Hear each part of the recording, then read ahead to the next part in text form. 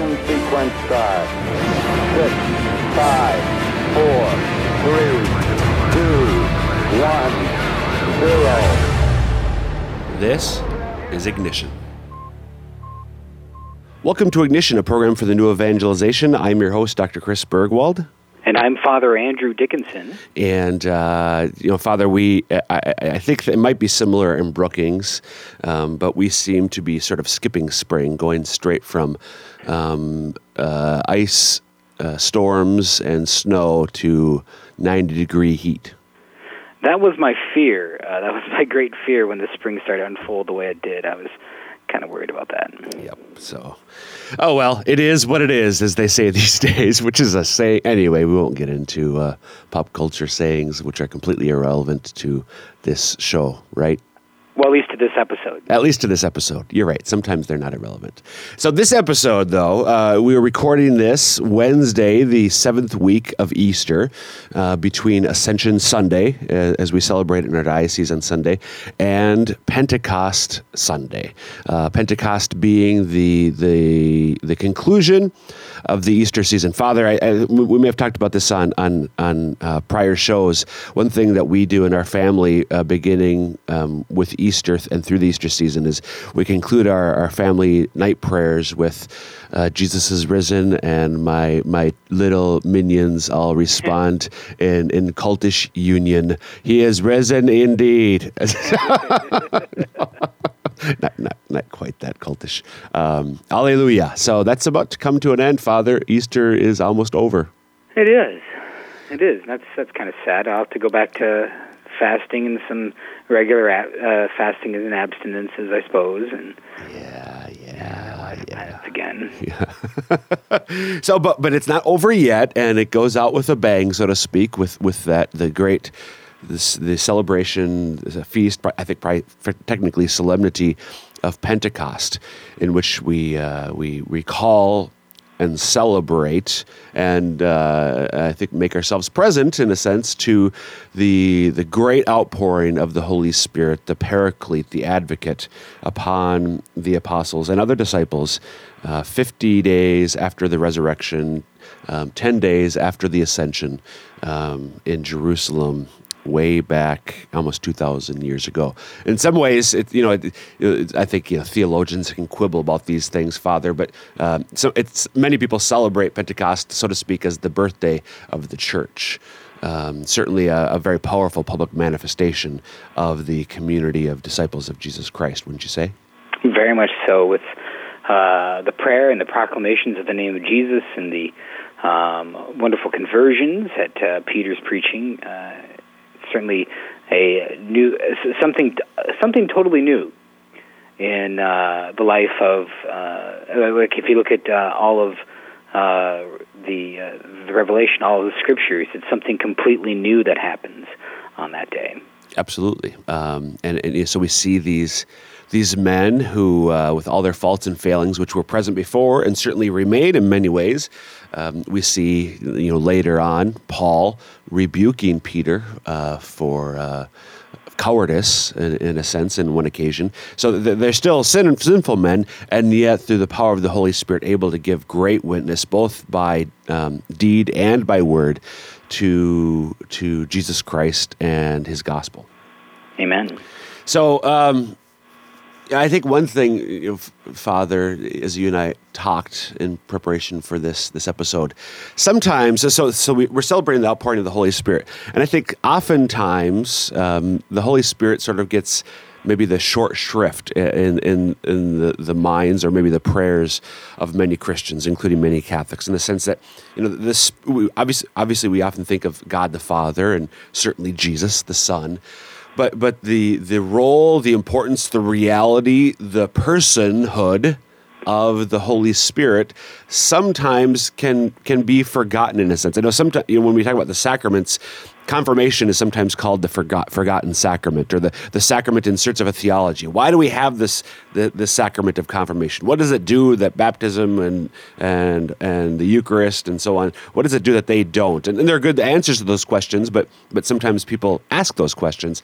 And I think something similar is true with regard to the Holy Spirit? Sometimes he's sort of the forgotten person of the Trinity, or the person of the Trinity looking for a theology, so to speak, and at least in a popular sense. What do you think?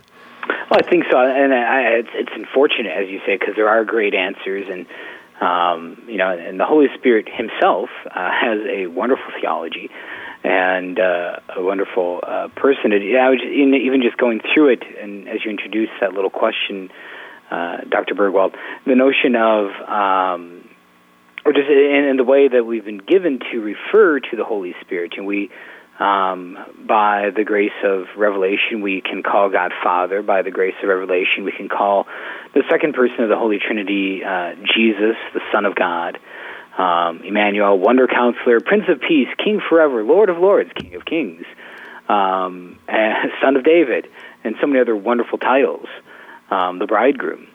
But with the Holy Spirit, I think maybe one of the temptations we can run into, at least I can run into, is maybe that depersonalization just by the title of the Holy Spirit. Right. So elaborate on that a little bit. What in your own experience, and because I agree, I'm just curious about your own experience. How has that happened, so to speak? Well, I think it's maybe more of a negative evidence than a positive evidence. Like, I can't so much say these are ways that I haven't, maybe thought about the Holy Spirit as a person, as just the fact that there's a temptation or a tendency not to, just because of that simple name difference. What's in a name, I guess? Right. Shakespeare would have us ask. And so, one thing I've actually started doing just on my own, just as I grow more in relationship with the Holy Spirit, the third person of the Trinity, is to refer to Him some of those other titles: Counselor, Friend, Advocate, that our Lord gives to the Holy Spirit in the upper room in John's Gospel, in John 15, 16, 17. Right. Sorry. Did I interrupt you? No, that was a good... So, and I'm glad you brought that up, because we've been reading, it seems like a few weeks now, isn't it? Maybe the daily readings at Mass, the Gospels have been drawing largely, if not exclusively, from those chapters, several chapters in John's Gospel, where Jesus is speaking to the apostles and or praying to the Father for them and about His own role and their relationship, etc. It seems like it's at least been the last several weeks. Am I right about that, my recollection? Right, except for when there's been a feast, except when there's been a feast day. It's been the readings from John. Proper for that, right.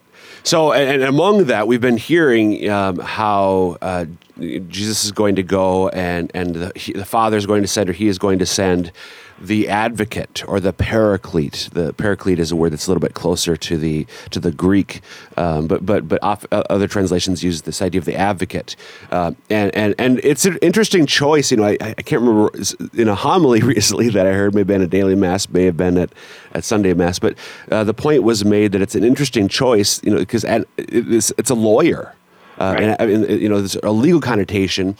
Well, who the heck is the Spirit advocating for us against? It's the devil. In other words, that the Holy Spirit comes to our aid to protect us against the evil one. One of the verses that struck out to me from the Gospels this week, Jesus prays, or says to the Father, I have not asked that you'll take them out of the world, but that you defend them from the evil one.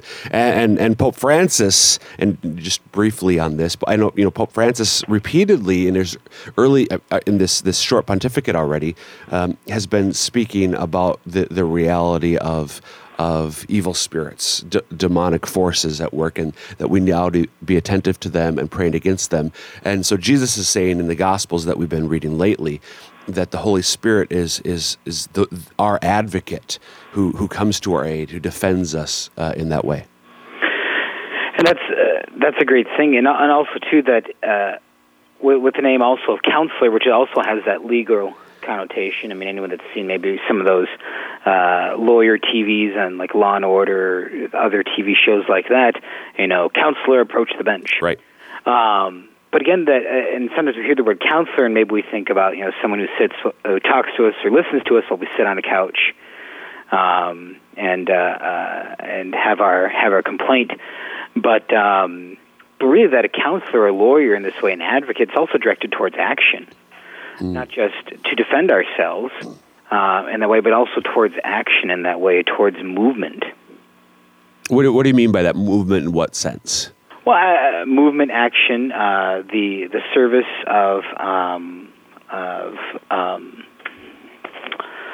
the service of the Christian life. Okay. And so not just of the Holy Spirit's here to listen to me complain about how hard the devil makes my life, but no, to counsel you take action against the enemy. Do these things to overcome the enemy in your life and the life of your neighbor. Right, and that and maybe we'll get into this a little bit later. So if you want to defer on this, we can. But that, as you say that, I'm reminded of the fact that oftentimes when we speak about the Spirit, we speak about the gifts and the fruits that He gives us that specifically empower us to live out our faith, so that our faith is not some exclusively intellectual, cerebral thing of the mind, but that it takes life in our life, that through our actions we live it out, and we do that through the gifts and fruits of the Holy Spirit. Well, I think that's a great question and an appropriate one, because it goes back to our original question of how do we know the Holy Spirit? And again, the Church teaches us with titles sometimes, and we refer to the Holy Spirit as the third person of the Holy Trinity, and any person is known by actions. Right. I can't know who you are except by your actions, by your words, things of that sort. And even then, it's still an imperfect knowledge. It's a limited knowledge, but that's the only way I can have any knowledge of you at all. And that, of course, then moves into, I think, for me, how I've gotten to know the Holy Spirit a little more in my life, and that's by seeing Him in action in my own life. And so we talk about in the life of the Holy Spirit the 7 gifts of the Holy Spirit of wisdom, understanding, counsel, fortitude, knowledge, piety, and fear of the Lord, or wonder and awe in the presence of the Lord. And so to see these gifts in actions and see that the purpose of this gift of the Holy Spirit, the purpose of the life of the Holy Spirit, the purpose of Pentecost, of our confirmation, of our baptism, is to be receptive to these promptings of the Holy Spirit in things that theologians like yourself call actual graces, prompting us into action. We have sanctifying grace, of course. We're familiar with that, and which is that saving grace, that grace that gives us divine life. But there's also actual graces, those little movements of God by which He impels us to go to confession, to repent of our sins, to stop and say a prayer, to call a friend that we haven't spoken to for a while, whatever it might be. That's really part of the real dynamism, the real power, and also where we get to see the person of the Holy Spirit in action. And I think you may have... I think you used this term just a bit ago as you were talking about that, being attentive, and that we have to, this God, all 3 persons of the Trinity, very rarely speak to us with a bullhorn. The classic example from the Old Testament, at least, is with Elijah, and where God speaks to him not in the storm, not in the earthquake, etc., but in the still small, or the small, tiny breeze or wind. That it's in response to that Elijah hides his face, because he knows he's in the presence of God. And of course, the wind is one of the symbols of the Holy Spirit. But the point there, it seems to be a truth of the spiritual life that God often speaks to us in our hearts quietly. And so to hear Him, we need to listen carefully and listen attentively to what He is prompting us to do, as you were just giving those examples. I find that to be the case. I'm guessing you do as well as for yourself and others that you direct.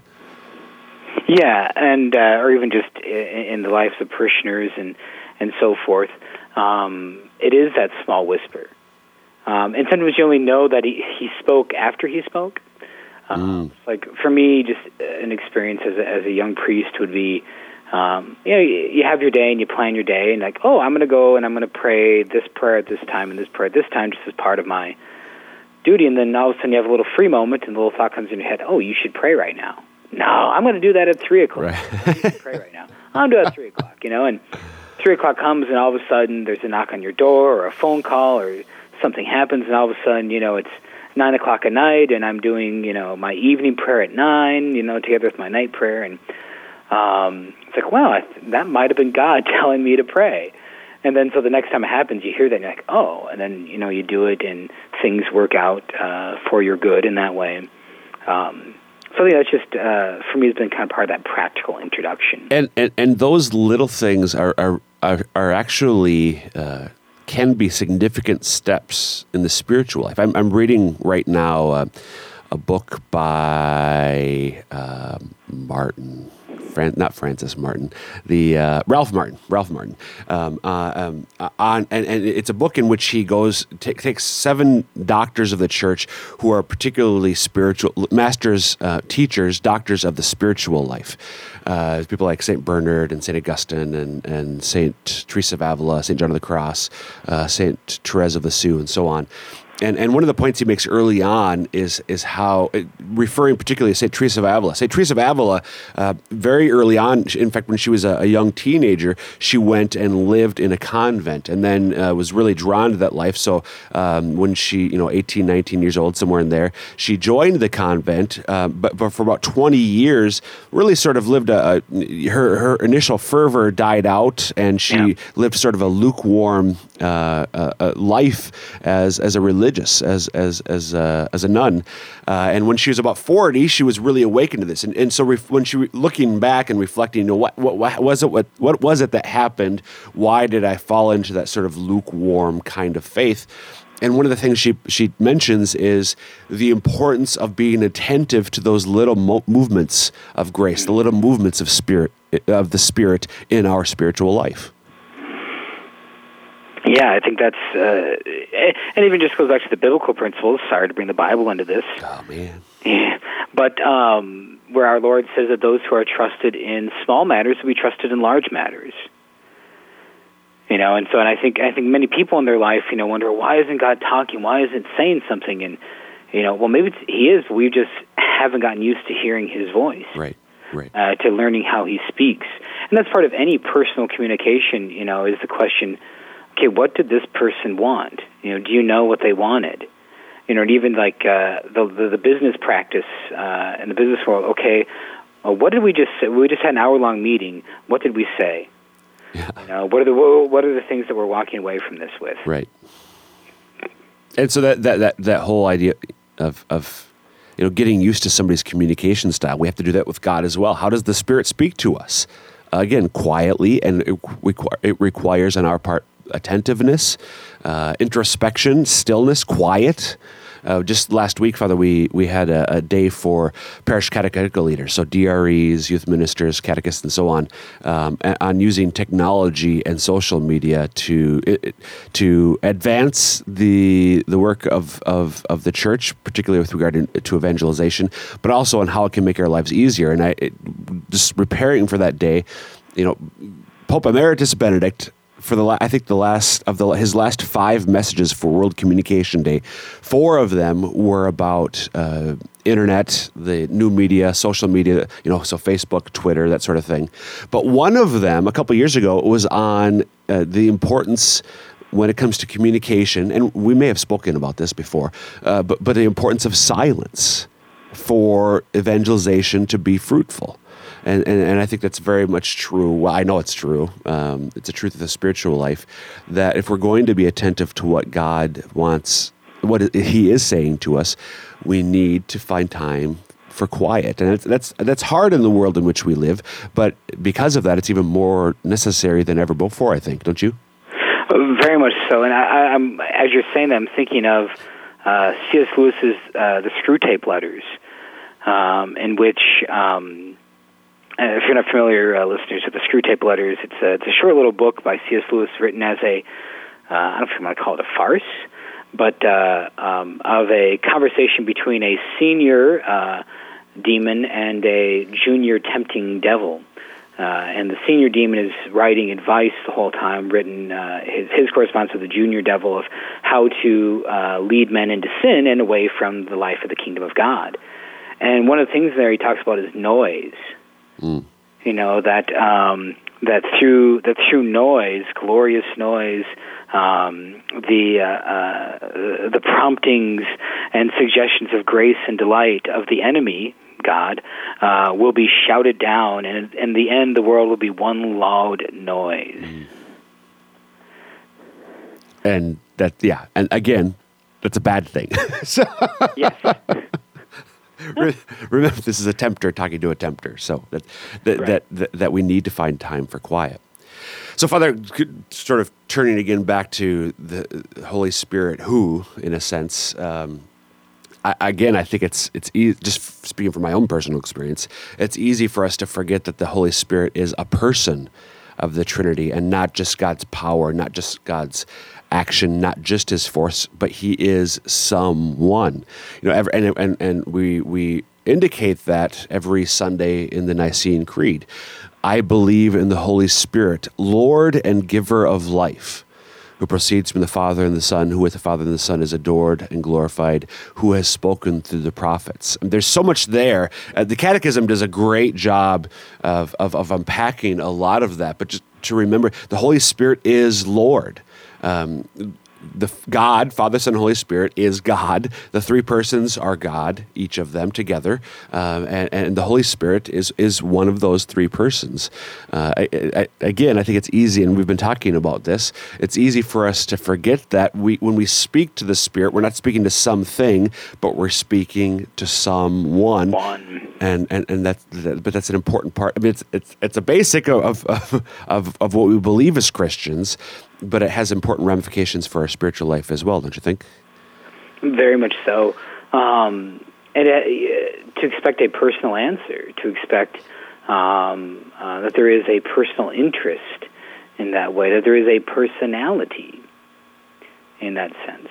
Right. And then this, when you look at the Catechism, I'm just going to point to a couple things here, but it speaks obviously very clearly, but very powerfully to me about that reality and what it means for each one of us. So just to give an example, in the Catechism, paragraph 683 is where the discussion of the Holy Spirit begins. And this is how one sentence from that paragraph reads: by virtue of our baptism, the first sacrament of the faith, the Holy Spirit in the Church communicates to us intimately and personally the life that originates in the Father and is offered to us in the Son. So just as we talk about, God knows each one of us individually and personally, and that's every person of the Trinity, Father, Son, and Spirit. The Holy Spirit communicates to us intimately and personally the life that originates in the Father and is offered to us in the Son. And so I double underlined intimately and personally in my catechism, just as to highlight for me the fact the Holy Spirit knows me, and he wants to share this life of the Father given through the Son with me in a personal and intimate way. And then this the other thing, the following paragraph, 684. Through his grace, the Holy Spirit is the first to awaken faith in us and to communicate to us the new life. So he's the first to awaken faith and to communicate to us, which is known to the Father and the one whom he has sent, Jesus Christ. But the Spirit is the last of the persons of the Holy Trinity to be revealed. So the Holy Spirit is works in us first to awaken faith and so on, but he is the last to be revealed. So God the Father was revealed in the Old Testament. Jesus is revealed at the beginning of the New, but the Spirit is the last one to be revealed, and yet he works in us, so to speak, first. Which is, I don't know, something, just God is pretty humble was sort of my takeaway from that. Any thoughts on that great insight? No, I definitely believe that God is pretty humble. Yeah. Yeah, just that. It is pretty amazing in that way, but also goes back to that whole idea of the wisdom of God and the divine pedagogy. that God chooses to reveal himself in the way that he chooses according to his reasons, into his practical reason, his reason that is true. And so it's not just his best guess on which way to do it. No, it's the right way to do it for us. This was the right way to reveal himself to us. And so we entrust ourselves to that and to be part of that. And so then it's up to us then too. It kind of puts the onus on us. Are you investing in a personal relationship with the Holy Spirit? Sometimes,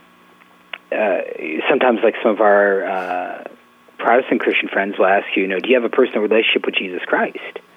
And sometimes we're scared by that answer, and maybe rightly so if we don't have that relationship. But at the same time, to ask back to our friends, yes, and I have them with the Father and the Holy Spirit. Do you have a personal relationship with the Father, Son, and Holy Spirit? Because that is what we're invited to. That's the goal that we're after here. Union with God, Father, Son, and Holy Spirit. Sharing the life of the Trinity for all eternity. Right, because it's not just a relationship with Jesus. It's not just give me Jesus, but it's a relationship with the whole of the Trinity. There's that famous icon, Andrei Rublev, of the Holy Trinity. Maybe listeners, you could do a Google search on that. But Andrei Rublev of the Holy Trinity, it's three angelic beings sitting at a table, but the fourth spot of this table, the square table, is open, the invitation for you into the life of the Trinity. Absolutely. So, Father, we have about a minute left. And again, the context for this is we're leading up to Pentecost, and every Mass we remember the entire Paschal mystery. Pentecost, in a particular way, though, I think we're not just remembering the sending of the Holy Spirit upon the apostles and others, but it's an opportunity for us, in a sense, to renew our own devotion, our own adoration of the Holy Spirit, and recommit ourselves to that relationship with Him, inviting Him to pour out upon us His gifts and living them out. Yeah, that living them out, of course, being that key part. Fourth, what happens after Pentecost in that sense? And with the Easter season's done, but we used to have a season of Pentecost. I know there's some old priests I go to for my confessions sometimes. They talk about the season of Pentecost, and it's the middle of July, and I'm like, what are you talking about? But really that's supposed to be that whole life of the church, is that we live in this time of Pentecost, this time of the Holy Spirit acting out and living in that communion with our Lord. Absolutely. So with that, again, celebrate Pentecost this Sunday, but we are going to draw this episode to a close. Don't hesitate to email me on behalf of Father and myself with any questions you have. The email address is cburgwald@sfcatholic.org, cburgwald@sfcatholic.org. And until next time, dear listeners, may God bless you in the name of the Father, the Son, and the Holy Spirit. Amen. Amen.